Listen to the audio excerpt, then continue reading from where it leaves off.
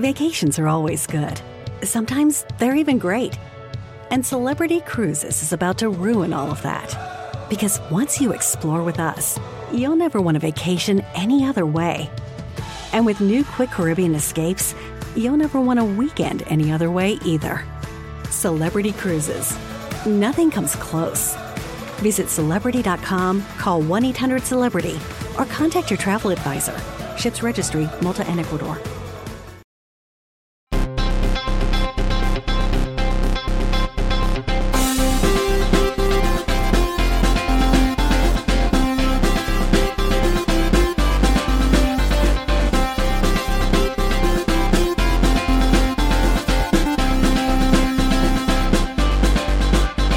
Welcome to Pod Save America. I'm John Favreau. I'm Dan Pfeiffer. Later in the pod, our interview with Katie Hill, a congressional candidate running for a flippable seat right here in California. She joined Dan and Alyssa on stage at our HBO dress rehearsal in Glendale last week.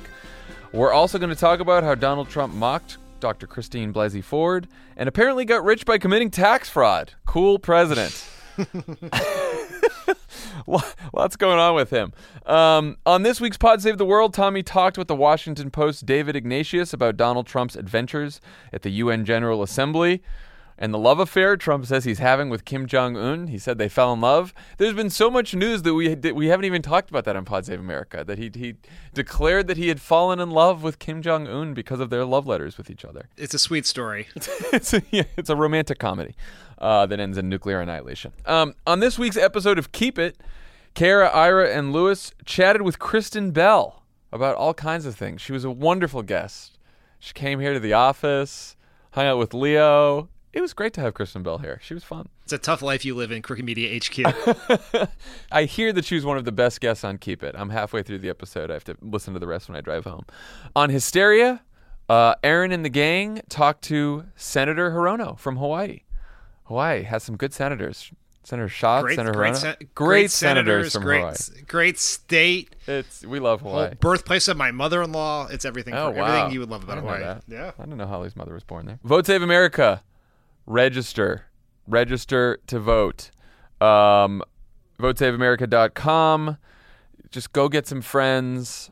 Ask them to get their friends. Check if you're registered. Convince people who you think might vote but are, sort of lazy or maybe forgetful to go register. Just go do it. It's really important.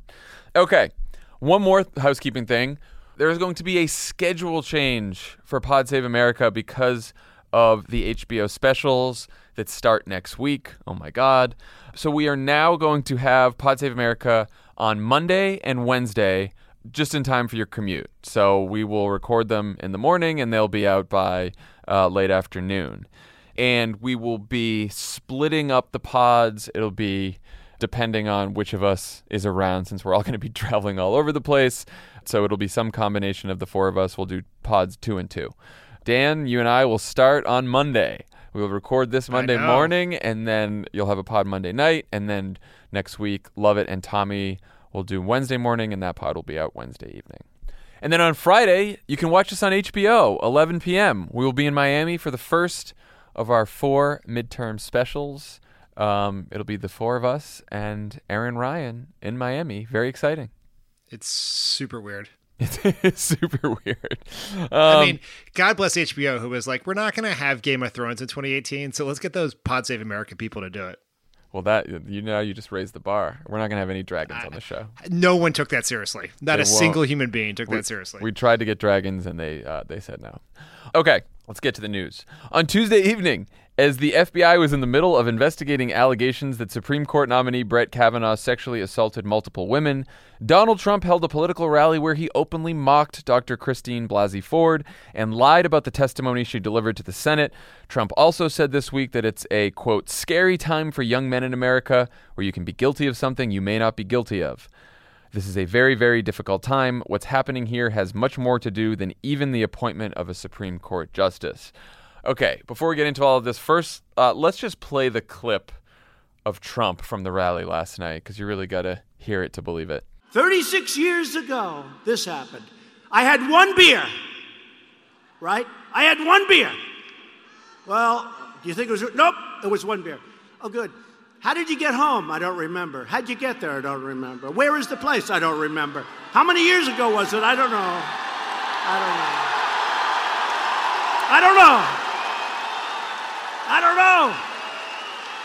What neighborhood was it in? I don't know. Where's the house? I don't know.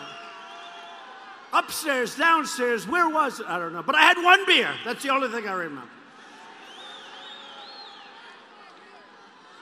And a man's life is in tatters. A man's life is shattered. His wife is shattered. His daughters, who are beautiful, incredible young kids.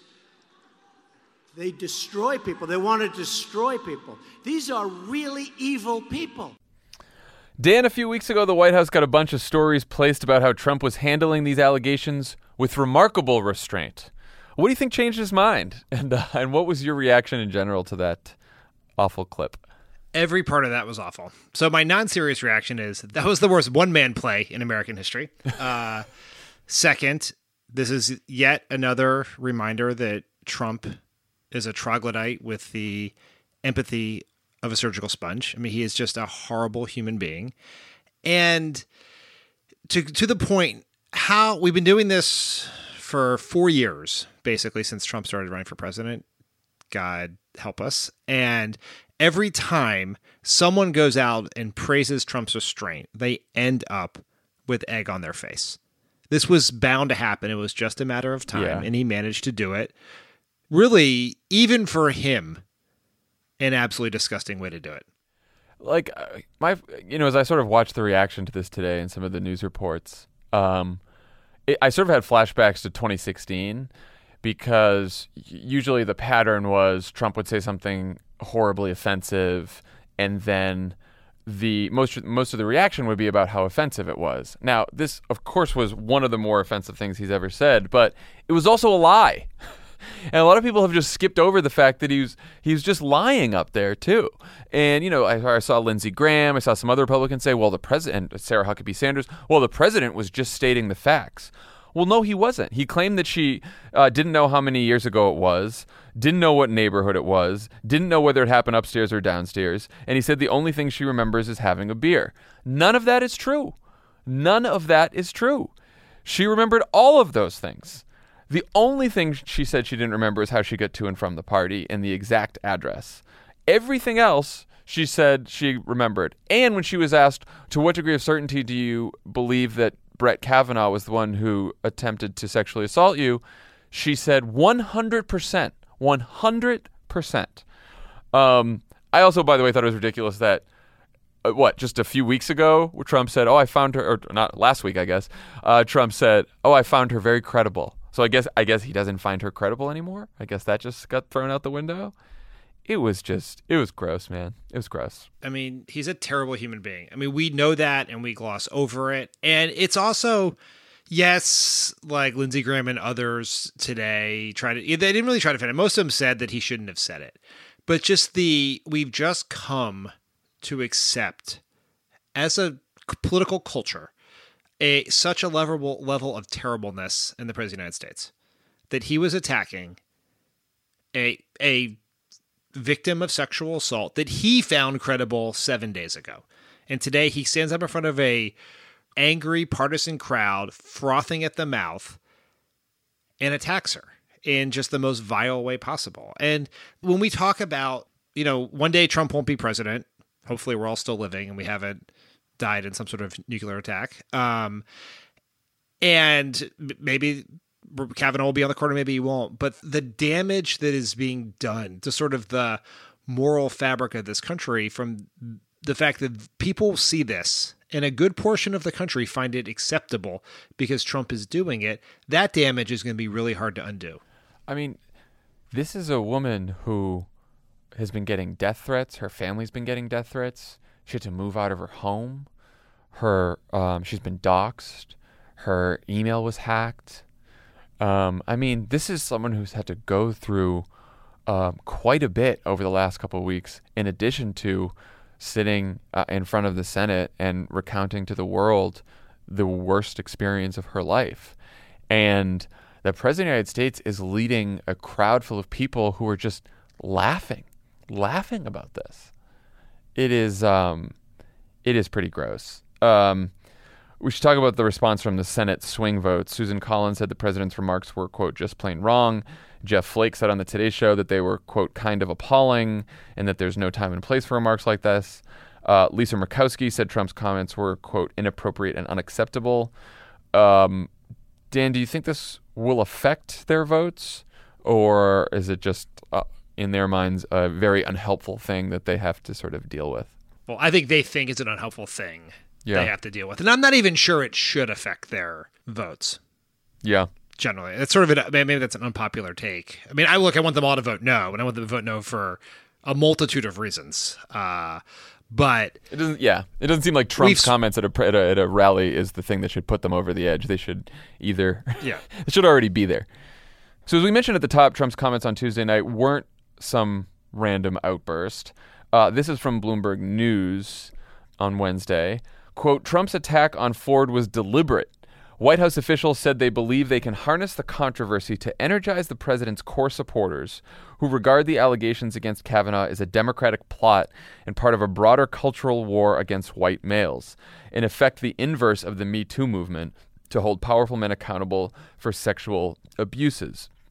Dan, what do you think about this? There's definitely a bit of a split trend in recent polling. On one hand, a number of polls that have come out since the testimony last week showed overall support for Kavanaugh is plummeting. It has declined among Democrats. It has declined among independents. But on the other hand, Republican support for Kavanaugh is rising. I just saw a poll today that Republican support for Kavanaugh is now greater than Republican support for Neil Gorsuch was. So apparently, if you are accused of sexual assault, even if you believe a person is falsely accused of sexual assault, I don't quite understand why that would make you more supportive of that nominee than the nominee that was already confirmed who was not accused of sexual assault, but so be it. And the other thing we're seeing in polling is the percentage of Republicans who say they're excited to vote in the midterms is rising. And we've seen a few polls where the overall generic ballot is tightening, though that could be some noise because, polls are polls. So what do you think about all this? So I think there's a couple of things we ought to separate. So first is I've been waiting for this moment since the launch of the Me Too movement last year. And I'm surprised it's taken this long for Republicans to be this overt about it, because it really is a natural extension of modern Republicanism, which is they believe politics is a zero-sum equation. And if society identifies a group of people who have been treated unjustly, helping them in the Republican mindset means that there must be some group who's victimized. And Republicans look at that and have looked at that as political opportunity. So you look, the best example is when the passage of the Voting Rights Act and the Civil Rights Act, where Republicans they saw an opportunity in the passage of civil rights legislation to go get Southern whites to join their party and build a majority. And we've seen this with immigration, using sort of a growing, elite consensus around immigration to gin up white people. I mean, it's backlash politics, pure and simple. It is what Republicans do. And the question is this a good short-term strategy? Is it a good medium-term strategy? Is it a good long-term strategy? So I look at short-term is 18, medium-term is 20, and long-term is a longer arc of the next generation to a politics. I think there is some evidence that it is a good short-term strategy. I think no idea whether it's a good medium-term strategy, and it is definitely a bad long-term strategy, because if you were staking your ground on white men, you have decided that you are going to put all of your forces in defend the smallest, most rapidly eroding hill in American politics. Yeah. And it is white men. It's also, there's a big education split here too, maybe even bigger than gender. In the Quinnipiac poll, the college versus non-college number was pretty intense. 60% of college-educated white women oppose Kavanaugh. A majority of non-college educated white women support him. And of course, the numbers on men are even starker, with the non-college numbers way, way up. It's similar to the sort of the same divides that we saw in the 2016 election as well. It's the same sort of divides you see on issues like immigration, on issues like terrorism, that the only demographic groups that vote heavily Republican now, like you said, are men and non-college educated white men and women. and those are their groups. And so you're right, they're staking. And the funny thing is, they're not. The Republican plan, the Republican strategy is to not propose policies that might help those demographic groups. They've long stopped doing that. They don't have an economic plan for non-college educated white men who are struggling or white women who are struggling. They don't have any of that. All they have is immigrants are going to come take your jobs, and immigrants are going to commit crime, and and terrorists are going to come and attack you, and so only Republicans can keep you safe. And now you're going to be falsely accused of sexual assault. That's the other thing. That's the new thing you have to worry about. So everything they do is around this. There is a threat. There is an existential threat to white men, and especially non-college educated white men and women from liberals, Democrats, immigrants, feminists. This is it. It's a culture war. And they're the ones starting the culture war. And it's I mean, this has also been the flames of this have been fanned. Like, this just didn't happen out of the blue during this Kavanaugh nomination. This happened because like all these right-wing radio hosts and everyone on Fox and Trump decided to go all in and tell people that, our entire society now is beset by false accusations of sexual assault, which again is not true. It's really dangerous. It's just a dangerous moment in the country where you can, because we have become such a partisan, polarized country, and particularly on the right, where the idea really is here that, look, America is changing faster than you want it to change. And all these liberals and elites and immigrants and black presidents with a middle name Hussein and women presidents are all going to try to ruin what America used to be. And if a bunch of captains of the football team, like Bart Kavanaugh and Squee and Mark Judge, can't get together and have a few beers and not be risked being accused of sexual assault, then what is America? Right. And it's just, it is victimization wrapped in nostalgia. And that is sort of the core of Trumpism. Right. And that's why and Trump said this in his own remarks. He said, it's bigger than the Supreme Court. Their strategy is to make this about more than Brett Kavanaugh. They don't want to focus on just Brett Kavanaugh's case. They want to say, this is an attack on all white men. Right? And Democrats, what we're all saying is like, no. We are just trying to find the truth in this one case that's before us right now. And even though we may never know exactly what happened, and even though we might not have evidence to charge Brett Kavanaugh with the crime, what we're saying is this is a job interview for the highest court on the land. And should this person have a lifetime appointment and have incredible power over the interpretation of the laws in this country, over millions of people's lives, does this person have the character and temperament to do that? And all we're saying is you should weigh the evidence in favor of voting for him or opposing him and then make a decision. Like, we're trying to make this narrow. They're trying to make this a gigantic culture war. And that should tell you something about what their true goals are here. They don't care about Brett Kavanaugh himself. Brett Kavanaugh's like a fucking Bush administration person who, Donald Trump was afraid of that at the beginning when he picked him. And now he loves him because he's this like martyr stand-in for like everything that's gone wrong with white guys, apparently. There is nothing that will get you faster into Donald Trump's good graces than being credibly accused of sexual assault. Right. Who's this? Rob Porter, whatever. Oh, he seems like he might have abused some women. Can't lose Rob Porter. Let's try to give him another job in the administration. Brett Kavanaugh, random Federalist Society robot who will vote the way we want. Oh, Brett Kavanaugh credibly accused of sexual assault. Better fight for Brett Kavanaugh because Trump it's everything to Trump is a mirror. And so he sees in himself this. If he can win this for Brett Kavanaugh, it will somehow prove his innocence. Yeah. And even within the Republican Party, this isn't as clear-cut as it is within the Democratic Party. There's a poll out on Wednesday that had an interesting question that made it not about Brett Kavanaugh specifically. The question was, if a political candidate has been accused of sexual assault by multiple people, would you still consider voting for them if you agreed with them on the issues, or would you definitely not vote for them? 56% of Republicans said they would consider voting for a candidate who'd been accused by multiple people. Only 34% said they would not. By contrast, 81% of Democrats said they would not vote for such a candidate, and only 16% said that they'd consider it. So, like so much else in our politics, this is asymmetric between the two parties. It is not that, all Democrats are, would vote against such a person, all Republicans vote for. It is all Democrats are mostly on the same page. Most Democrats are on the same page. And even within the Republican Party, there's a split, partly because those numbers among Republican women are not that high. More Republican women would think twice about voting for a candidate who's been accused of sexual assault. So really, it's Republican men that are holding it up here. That poll is fucking bananas. Do you know why? Because I have news for all of those Republicans who told the pollster they would not vote for a candidate. They did. His name is Donald Trump. He's president. 8 in 10 of you voted for him. He is on tape bragging about sexual assault. What are you people talking about? That is a good point.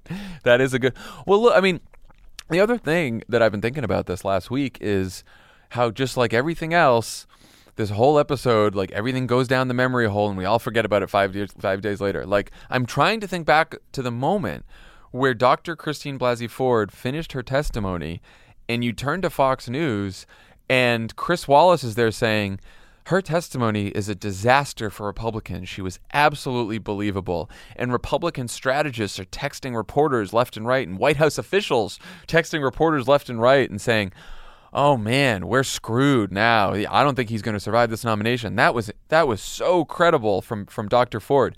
And then here we are a week later, and it's suddenly Donald Trump's mocking her at a rally. Like, how do we get this far this fast? It is just unbelievable what people forget these days. It was 6 days ago that you and I were sitting in your office watching this on TV with Aaron. And I mean, it feels like 100 years ago. Yeah. What, if anything, can Democrats do about this, or should Democrats do about this? Is it possible to support survivors and women in the Me Too movement without alienating, male voters? It's certainly possible within the Democratic Party when you look at the numbers, the gender split with men and women, because men and women who are Democrats are basically on the same page in all these polls. But when you start talking about independents or Republicans, I don't know what you think. I'm not sure that any of the voters who were not going to turn out because they had other things to do on Election Day in the fall of 2018, but are now going to turn out in solidarity with Brett Kavanaugh because he had to fight back against a fusillade of false accusations against men in this country, are voters who are ever attainable for Democrats in any race in any state. And I think we just have to spend more time thinking about the things that excite our voters and less time worrying about the things that excite their voters, because we really have no control over the latter. Yeah, I was going to say the same thing. We cannot bet on depressed turnout from the Republican side. We can't bet on it. We can't do anything about it. We can't worry about it. And look, I think we saw in polls over the last few months that there's certain periods where you'd get polls where they say a lot of Republicans aren't as excited to vote in this election. And, it's great when you see those polls, but there's nothing we can do about that number changing. All we can do is worry about getting our voters to the polls and getting new voters to the polls. Those are the two things that we can worry about and that we should worry about. Because I know, we've already got this narrative now, and there's going to be all these fucking think pieces in the next week that's like, did Democrats make a mistake in fighting so hard to oppose the nomination of Kavanaugh? It's like, no. We're trying to, you've got to do what you believe is right and then let the chips fall where they may when it comes to the politics of it. There is no universe where we should not have been as supportive of Dr. Blasey Ford and these women who have come forward, or we should not have been as intense about calling for an FBI investigation, which not only Democrats did, but Jeff Flake and Susan Collins and Lisa Murkowski did. Republicans did too. So I do think, yes, we might see some more energy among the Republican base, but I don't know that there's anything we could have done about that. Do you? No, we did. We had to do the right thing, and I just think from a purely political point of view, and I don't believe this is why Democrats did this, but not fighting would have been worse, because if fighting excites their base, not fighting depresses ours. And like I said, we should be much more concerned about our base than their base. Yeah. The other possible explanation for some of the polls recently, at least this is one of my theories, we have seen, since Trump took office, every time he recedes from the headlines and there's a fight that's not specifically about Donald Trump or something that Donald Trump did, the generic ballot does get a little bit tighter.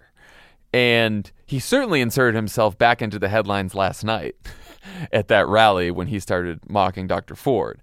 But before that, this really was a fight about, the way this was framed in the media. It was a fight of Democrats versus Republicans, women versus men, because it was all about Kavanaugh. And I think sometimes when Trump sort of fades from the headlines, more Republicans come home and you sort of get that tightening in the generic ballot. I don't know. Maybe that's crazy, but what do you think about that?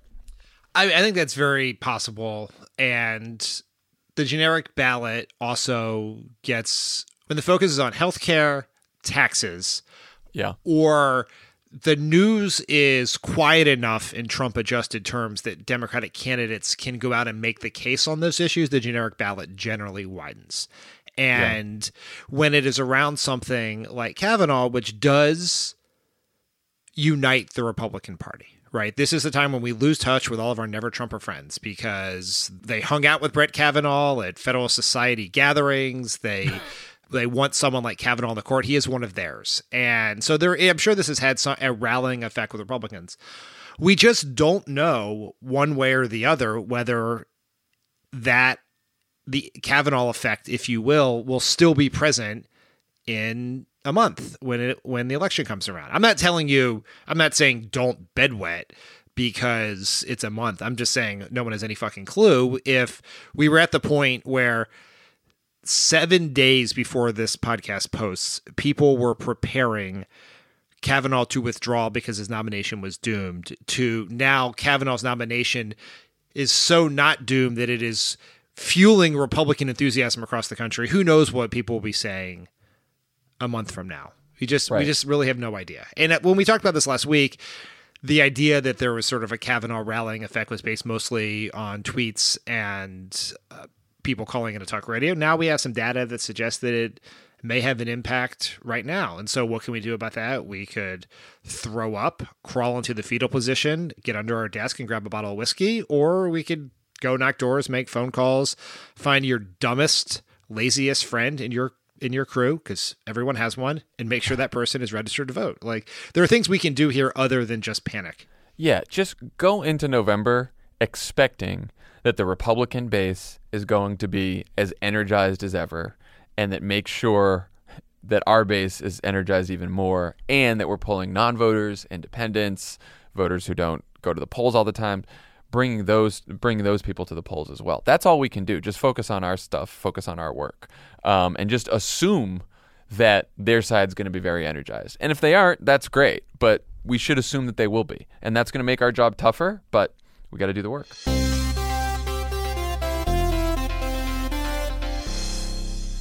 This show is sponsored by BetterHelp. How do you cope when there's something weighing on you or something you need to get off your chest? You know the best way to do it?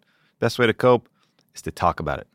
Not just cram it down, not do what generations of New Englanders have done, just stuff their feelings down, maybe cover it with a coat of booze. No, you got to talk to someone, you got to work it out, get it off your chest. And just by doing that, you will feel better. We all carry around different stressors, big and small. When we keep them bottled up, it can start to affect us negatively. Therapy is a safe space to get things off your chest and to figure out how to work through whatever's weighing you down. If you're thinking of starting therapy, give BetterHelp a try. It's entirely online, designed to be convenient, flexible, and suited to your schedule. Just fill out a brief questionnaire to get matched with a licensed therapist and switch therapists anytime for no additional charge. Get it off your chest with BetterHelp. Visit betterhelp.com/PSA. Go today to get 10% off your first month. That's BetterHelp, HELP.com/PSA.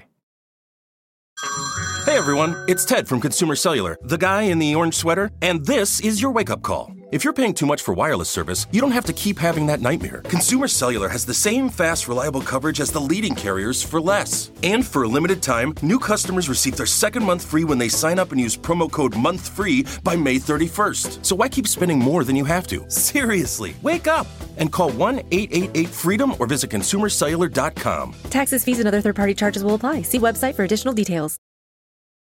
You can start your day off right when you find a professional on Angie to get your plumbing right first.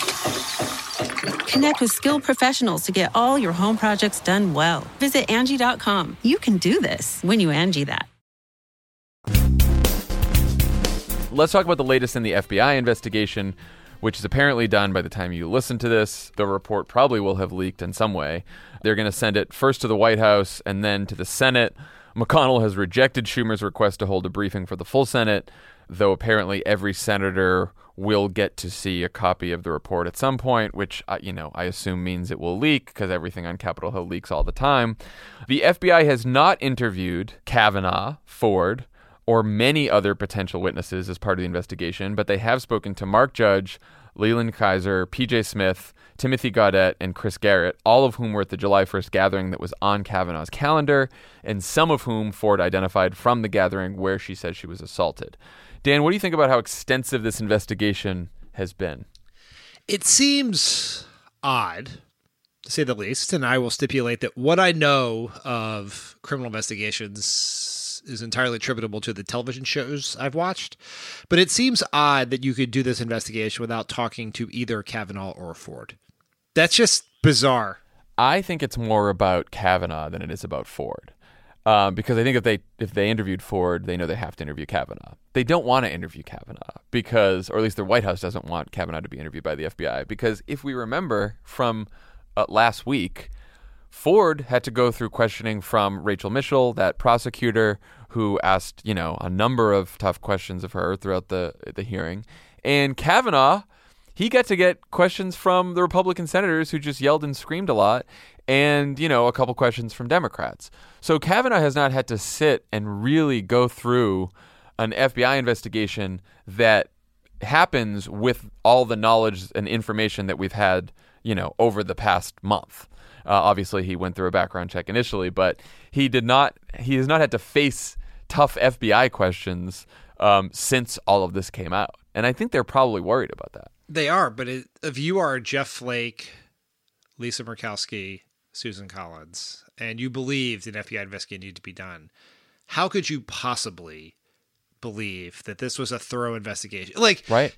Like maybe you could convince yourself if they didn't talk to Squee or some other member of the Georgetown Prep Ralph Club or whatever it was, all the attendees at Beach Week, but when you can say, well, that would be crazy. But to not talk to Kavanaugh, to not have Kavanaugh have to sit before the FBI and have trained criminal investigators ask him questions about this alleged crime, how can you think that is a serious enough investigation? And that would take one more day, 2 more hours, 3 more hours. The idea that we're on some sort of crazy clock, that if Kavanaugh is not confirmed by, midnight Friday night, he's going to turn into a pumpkin is just completely illogical. And so you would hope, although I don't have high hopes, but you would hope that the Republican senators with leverage here would use it to ensure this was a real investigation. How do you think Democrats have handled this? Our pal Matt Miller, who was a longtime spokesperson at Department of Justice, tweeted that Democrats were making a mistake by not pushing the FBI hard enough on this point. He said that the ranking member of the House Judiciary Committee, the Democrat, Jerry Nadler, could make it clear that he'll subpoena every document from this investigation and hold hearings if Democrats win the House to put pressure on the FBI to sort of be more thorough. Matt also said that we could push for full transparency, make the report public, make all the 302s public, all that kind of stuff. Do you think Democrats should have gone a little harder here on this?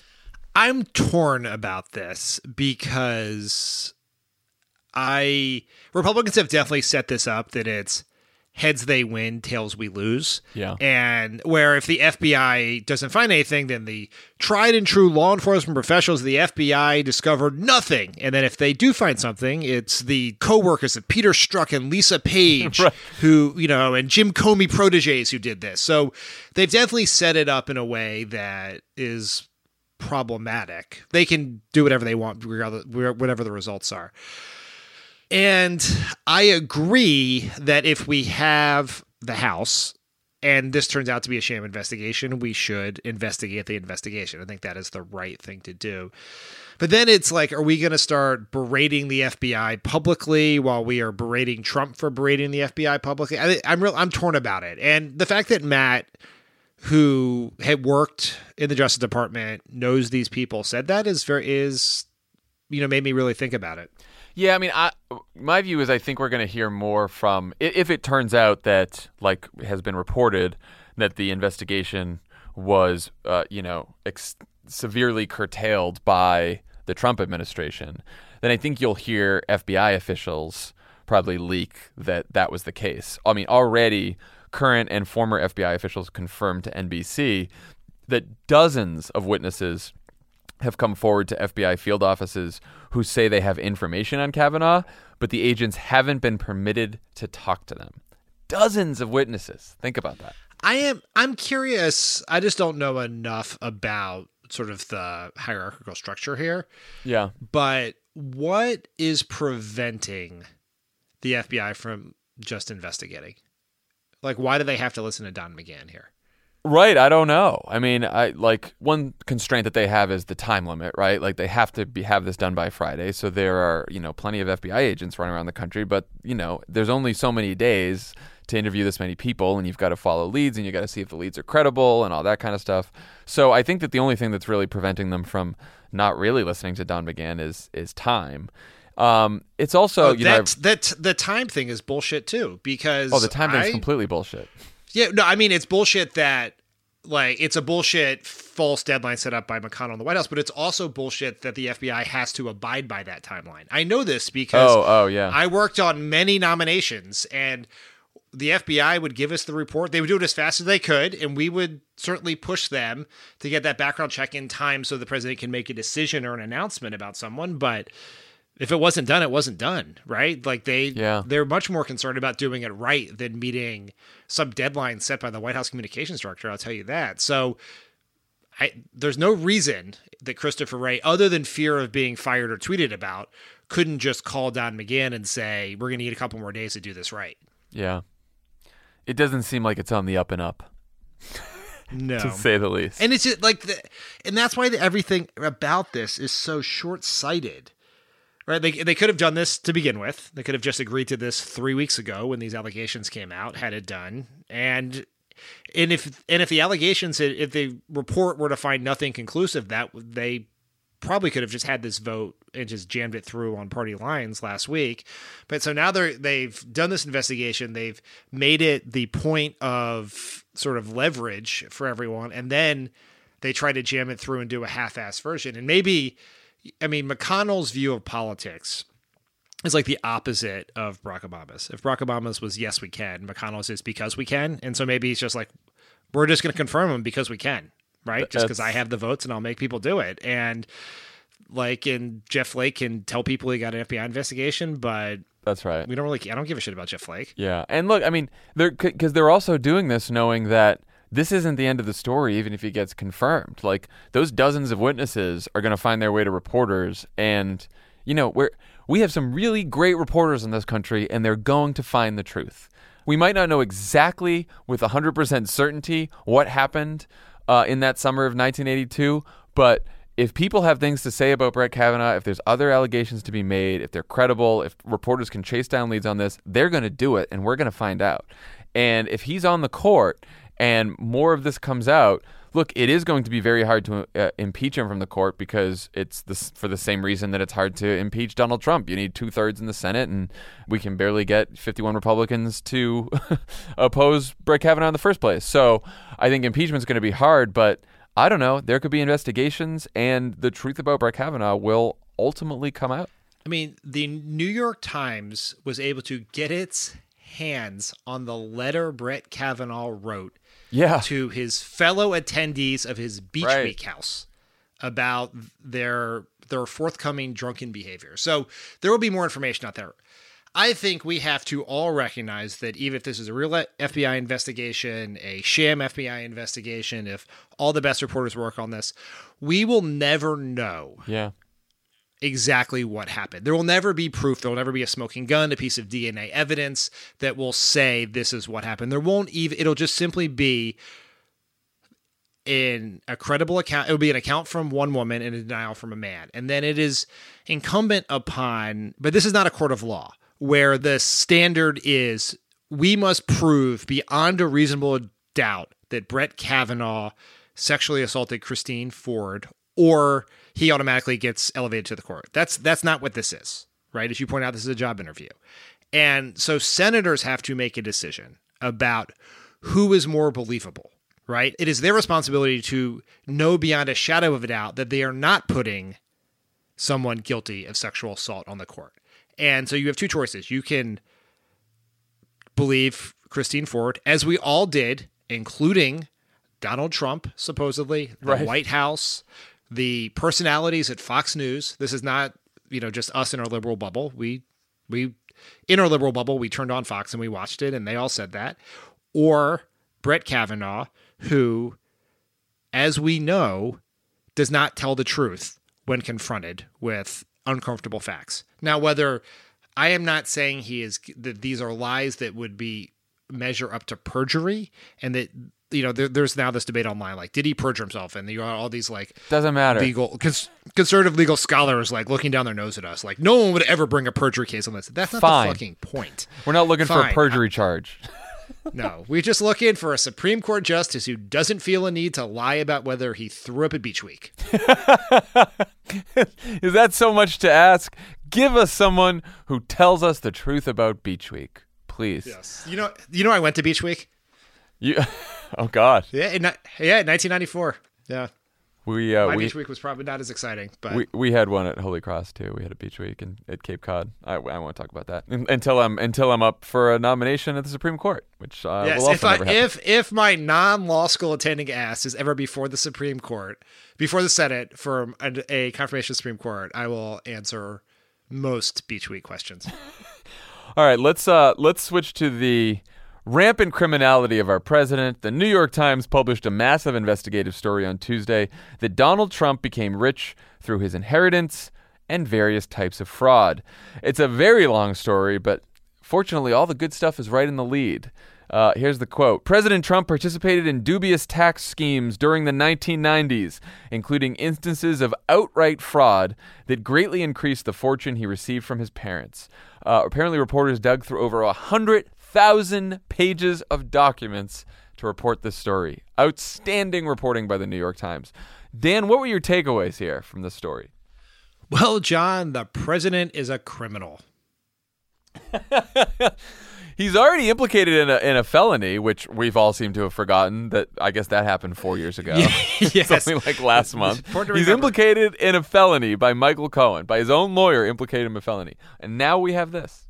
He is a criminal, guilty of fraud, but he is also a fraud himself, because the other part of this story, which goes into great detail about the completely and patently, obviously illegal schemes that Trump went through in order to reduce his tax burden, it also shows that the story he has been telling for decades about how he lifted himself up from his bootstraps of his $1 million gift from his dad to turn himself into a billionaire is complete and total bullshit.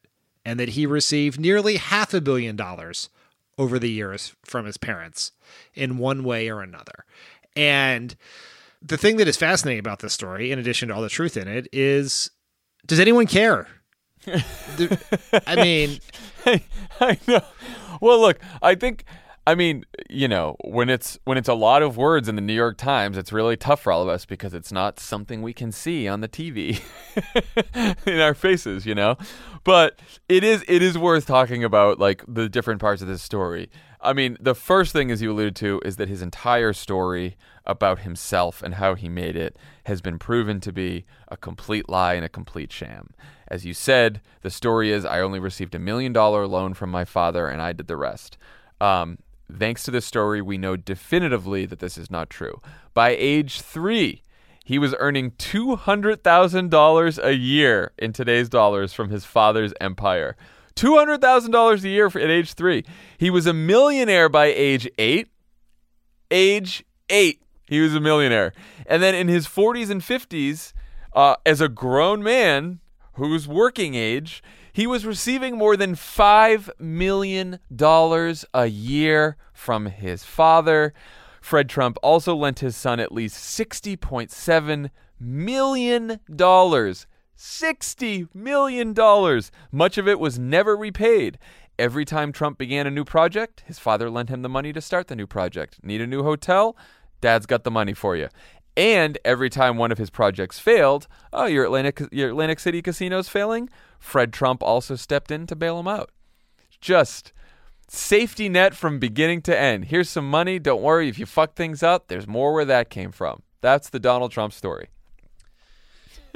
Yet, no one cares. When I say no one cares, I don't even mean no voters care, right? Because there is always this yelling into the void from liberals, like ourselves, as I'm literally yelling into a void right now, that, it's like all this information, voters don't care, nothing matters, Teflon Don, blah, blah, blah, blah, blah. But also, like, whether that's true or not, we don't know. The story came out 24 hours ago. But this is a massively consequential piece of reporting that the New York Times, who has been known to, sand themselves around the edges for fear of being accused by conservatives of bias, accuses the president of outright criminal fraud in the lead of the story. You would have to dig deep into Twitter to see people talking about this, other than people like us yelling about why no one's talking about it. It's not leading. It's not leading the news. It's not leading. It's not the topic of cable news. It's not the topic of network news. It's not trending on Facebook. It is like a giant paper airplane being thrown out the window. Well, it's one thing if what I just said about all the money he inherited. You could look at that and say, okay, well, I guess he's not a self-made man, but how can you blame him for his father being incredibly wealthy and passing on that wealth? Okay, fine. But the heart of this story and where the fraud comes from is that Donald Trump used all kinds of tricks to avoid paying taxes on the money that his father was giving him. Some of the tricks were legal and just sketchy and laws and loopholes that we should change. But some of them, the New York Times believes, and all the tax experts they talked to believe, was fraud. So Donald Trump and his siblings set up a sham corporation to disguise millions of dollars in gifts from their parents. Records indicate that Mr. Trump helped his father take improper tax deductions worth millions more. He also helped formulate a strategy to undervalue his parents' real estate holdings by hundreds of millions of dollars on his tax returns, sharply reducing the tax bill when those properties were transferred to him and his siblings. And the tax experts said that many of these strategies were illegal. Basically, the Trumps paid an estimated 5% tax rate on an inheritance that they should have paid a 55% tax rate on. That's how much money they saved. Stole, whatever you want to say. John, did Marco Rubio have a reaction to this? You know what, Dan? It's right here. I have it just for this, just in case you asked.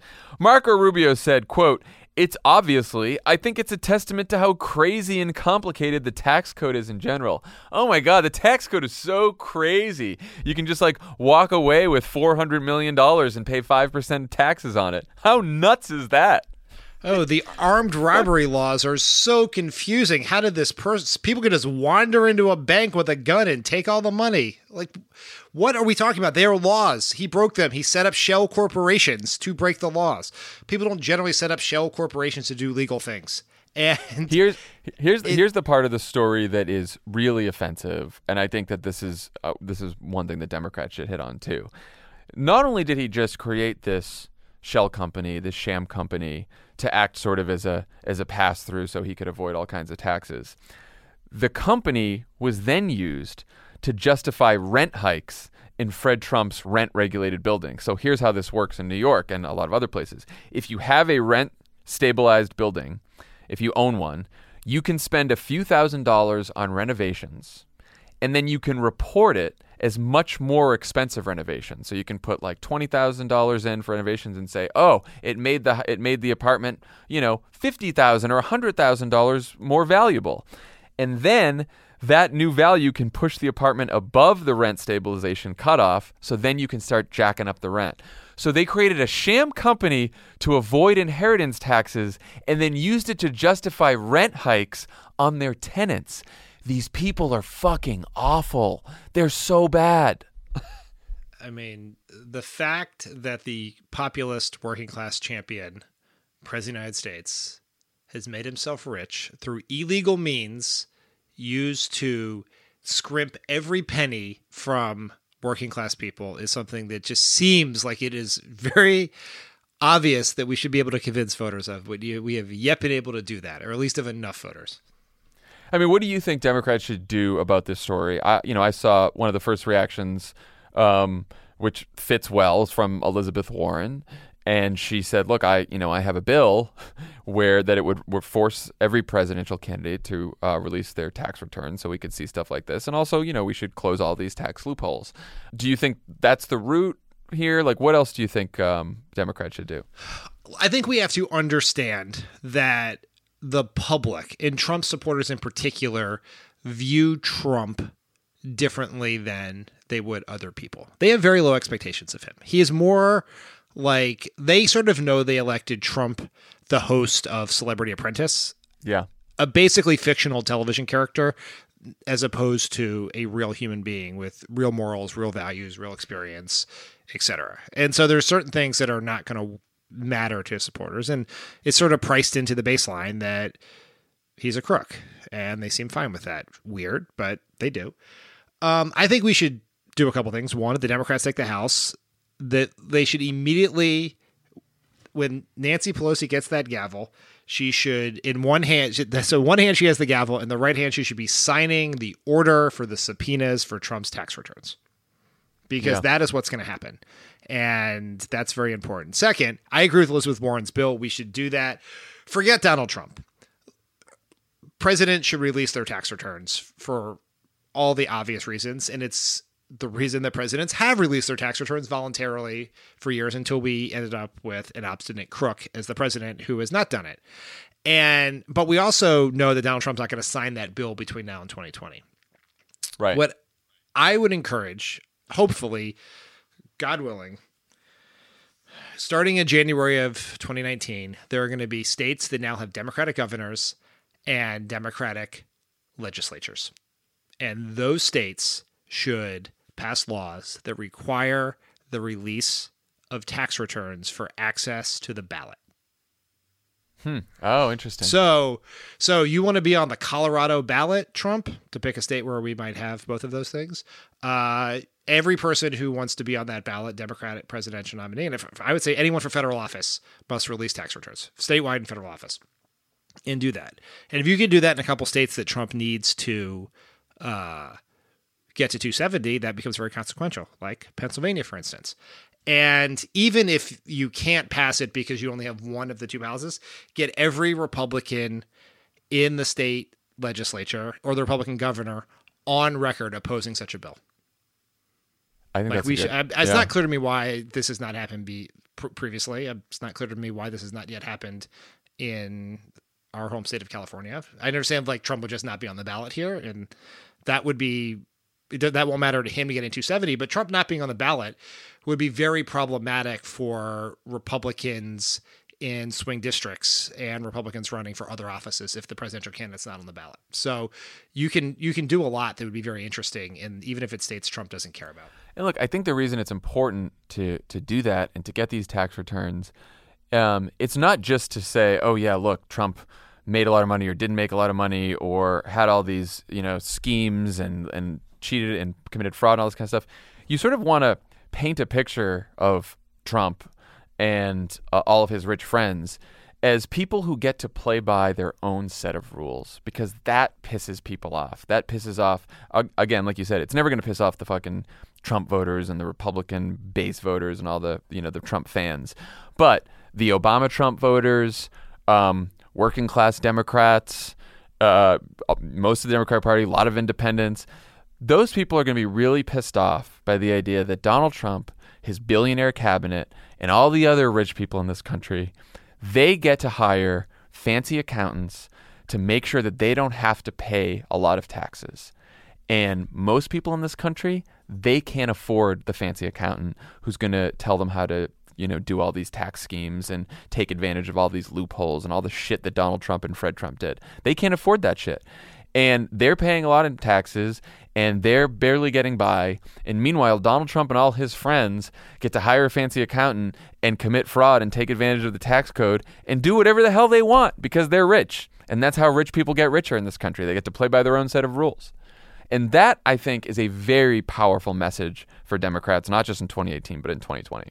Yeah. The other takeaway from this is there is an element where Trump has sort of won the media war, which is the fact that this is the New York Times, which is America's leading newspaper, the most serious paper we have, with the with most best funded, most serious journalists.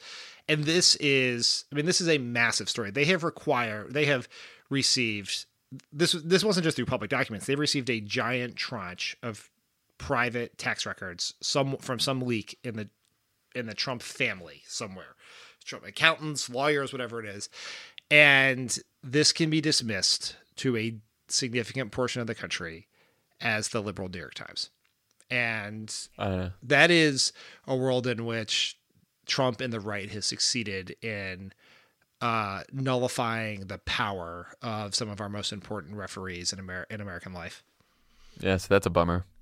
But anyway, I think Democrats running in 2018, and certainly as we look to 2020, should make this a bigger issue, because this is the kind of stuff that pisses people off, and pisses people off who are, maybe, like you said, maybe not Trump's most loyal supporters who are watching Fox News all the time, but most people in this country would look at that and say, yeah, that doesn't seem right. Crime, not good in our commander-in-chief. All right, let's talk about candidate of the day.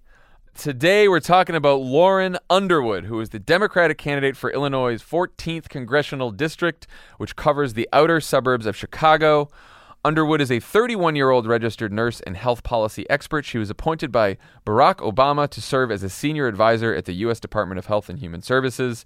She's running against four-time incumbent Republican Randy Hultgren. Illinois' 14th district is considered by the Cook Political Report as leaning Republican. However, in 2016, Trump only won the district by 4 percentage points. Dan, what do you think of this race? What do you think of Lauren? Appointed by Barack Obama, nurse, I'm sold. She would be the first African-American and the first woman to represent the district. Hultgren also hasn't had a challenger since 2010. So this is a classic case of what's happening all over the country in 2018, is that, in these districts where Republicans have run unopposed, the Democrats have not fielded a really strong candidate before, you have someone who is not your typical candidate in this district, first woman, first African-American, and she decided she was going to run for this race after Hultgren held a town hall meeting where he said he would vote to protect healthcare coverage for people with pre-existing conditions, and then turned around and supported the full repeal of the Affordable Care Act, which would gut pre-existing conditions. And because she's a nurse, she is also someone with a manageable heart condition, she said that she saw that town hall meeting and said, you know what, it's on, I'm running. Which is a really cool story, and that has happened to so many people all over the country who are running for office for the very first time. So it's inspiring. That is all great. Another thing that I really love about Lauren Underwood, so she's an African-American candidate, and she's running to represent an overwhelmingly white district. And in some interview somewhere, she was asked, well, you're an African-American candidate. This is a white district. Are you a good fit for the district? Are you a good fit for this race? And she said, this is my home. And the idea that I might not be a good fit is an idea I never gave a lot of consideration to. Which is the right way to think about this. It's the right way to think about it, which is it is your home, and that is how normal people think of things. And instead of trying to slice and dice this as some sort of amateur political consultant, she is a constituent who wants to become a congressperson so that she can make life better for the people of her home. And that is what this is supposed to be all about. And can be about. And can be about. And if you live in the Illinois 14th, you should know that your current congressman, Randy Hultgren, votes with Trump 96.8% of the time. I mean, most of these folks have been in the 90s. 96.8 that's one of the highest ones we have. Supports the wall on the U.S.-Mexico border because, of course, that should protect the 14th District of Illinois. Voted for the ACA repeal bill that would have taken health insurance away from 33,000 people in the Illinois 14th. Voted for the tax bill, rated F by the National Education Association, and supports concealed carry reciprocity. Let people carry guns over state lines, even in states where they have tough gun control laws. So that is her opponent. So anyway, I guess we should make our endorsement. What do you think, Dan? I think I'm going to vote yes on this one. Okay. Yeah, no, me too.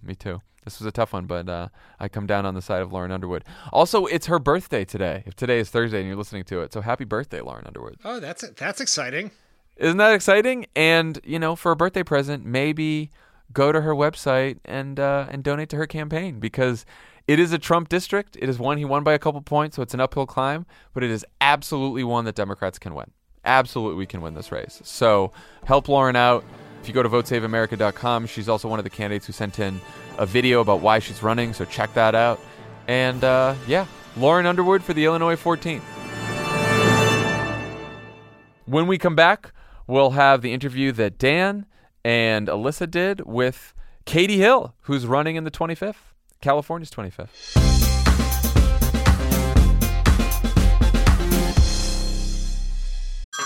Hey everyone, it's Ted from Consumer Cellular, the guy in the orange sweater, and this is your wake-up call. If you're paying too much for wireless service, you don't have to keep having that nightmare. Consumer Cellular has the same fast, reliable coverage as the leading carriers for less. And for a limited time, new customers receive their second month free when they sign up and use promo code MONTHFREE by May 31st. So why keep spending more than you have to? Seriously, wake up and call 1-888-FREEDOM or visit consumercellular.com. Taxes, fees, and other third-party charges will apply. See website for additional details. You can start your day off right when you find a professional on Angie to get your plumbing right first. Connect with skilled professionals to get all your home projects done well. Visit Angie.com. You can do this when you Angie that. Why are smart businesses graduating to NetSuite by Oracle? Because NetSuite eliminates the expense of multiple business systems by consolidating your operations together into one. NetSuite is the #1 cloud financial system, bringing accounting, financial management, inventory, and HR into one platform and one source of truth. NetSuite reduces IT costs because it lives in the cloud with no hardware required, so you can access it from anywhere. You cut the cost and headaches of maintaining multiple systems because you've got one unified business management suite. Bringing all your major business processes into one platform improves efficiency, slashing manual tasks and errors. Over 37,000 companies have already made the move, so do the math. You'll see how you'll profit with NetSuite too. And now, by popular demand, NetSuite has extended its one-of-a-kind flexible financing program for a few more weeks. Just go to netsuite.com/podcast25 for more information. That's netsuite.com/podcast25.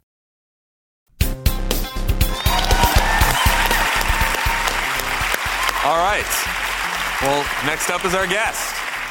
Woo, our guest tonight has spent her career trying to solve the homelessness epidemic in California and is currently running for Congress in her hometown district, California's 25. Please welcome to the stage, Katie Hill.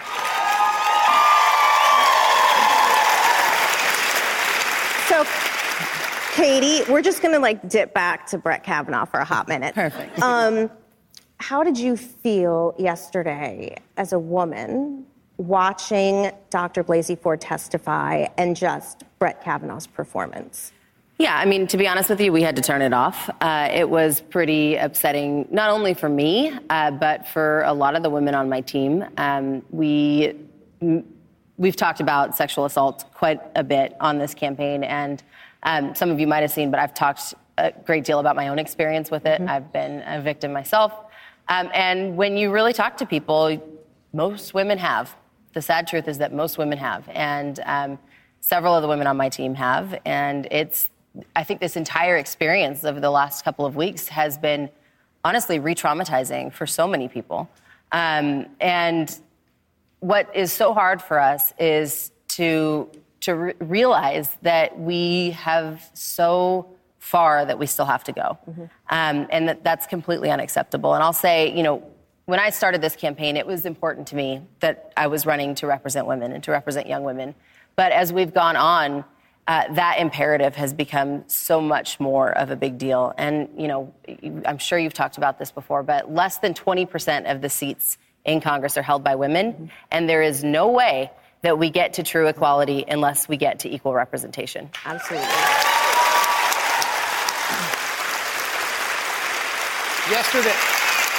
Yesterday was obviously a cultural moment. You had 20 million people watch it. What do you feel that the debate over Brett Kavanaugh says about the politics of the moment and how they need to get better? Well, I think it says a few things. First of all, I think the fact that it shows that we've come a long way in some regards. I mean, we now have, if you compare to Anita Hill, where Democrats were in many ways on the wrong side, at least we've got our side that is pretty unified on where we should be. Progress. Yes, it is progress, one step at a time. But I think it also shows that you have, the Republican Party is overwhelmingly held by old white men. And that is not good. Until that changes, then the Republican Party is literally incapable of changing. And what I was noticing throughout all of it, and I don't know if there's any way around this, but I think that when you see reactions like Lindsey Graham's or some of the other senators, you can't help but wonder, what are you afraid of? And what, to me, there's a transference of who's going to say something about you. And the people who are angry at women, who are trying to shame victims or blame them or, accuse them of lying or anything like that, then I can't help but wonder, what's in your past? So you always have to wonder. You have said that you're running as a woman, not as a woman trying to be a man. Tell us about that. I like to wear high heels. No, I think for a long time, I'm able to run in the way that I do because in a lot of ways of the progress that's been made by women before me. And, for a lot of time, I think, it was very difficult for people to conceptualize a woman in power to that extent. And so you saw women wearing pantsuits that looked an awful lot like men's pantsuits. And you saw, I think the way that female candidates, even leading up through Hillary Clinton, the way that they talked wasn't necessarily as emotional or vulnerable because you weren't allowed to be that way. You felt like you couldn't show that kind of quote unquote weakness because it's something that it makes you seem like a weaker person. And if you're already seen as weaker because you're a woman, then that's something that you shouldn't do, right?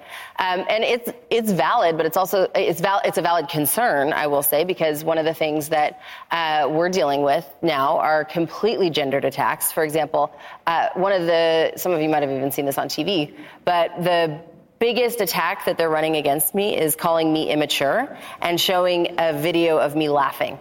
So how dare you? Yeah. Imagine you having joy. But you would never see that attack on a man, especially if the thing that they were using to prove that was that he was laughing. There's just no way. So I think that we have to step up and fight against that every step of the way and say, yes, I am a woman. Yes, I have experienced these things. I'm running to be a voice for women, for young women, and for future generations so that we can chip away at that glass ceiling that has been harder to break than any of us could have ever imagined.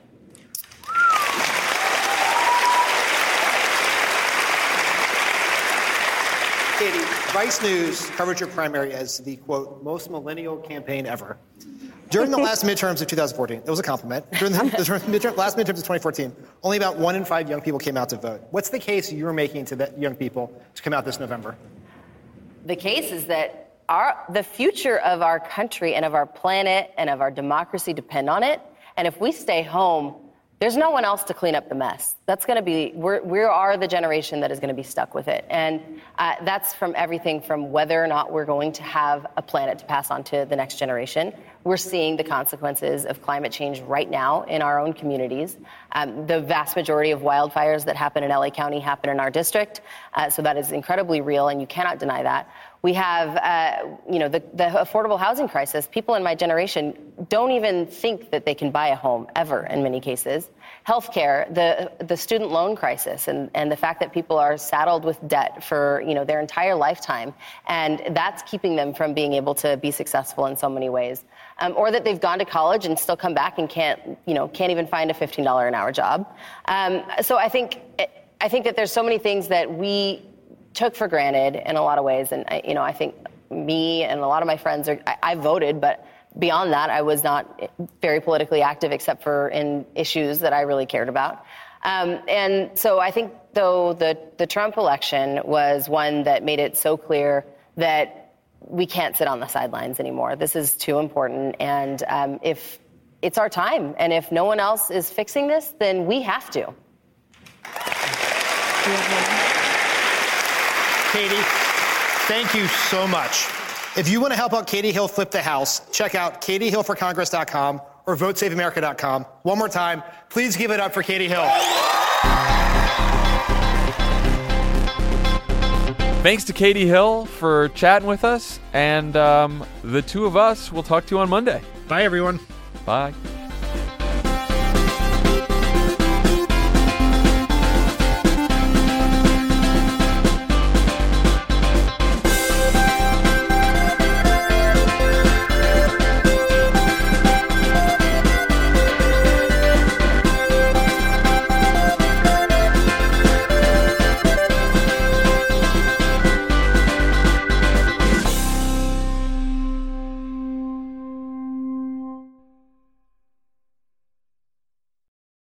The Angie's List you know and trust is now Angie, and we're so much more than just a list. We still connect you with top local pros and show you ratings and reviews, but now we also let you compare upfront prices on hundreds of projects and book a service instantly.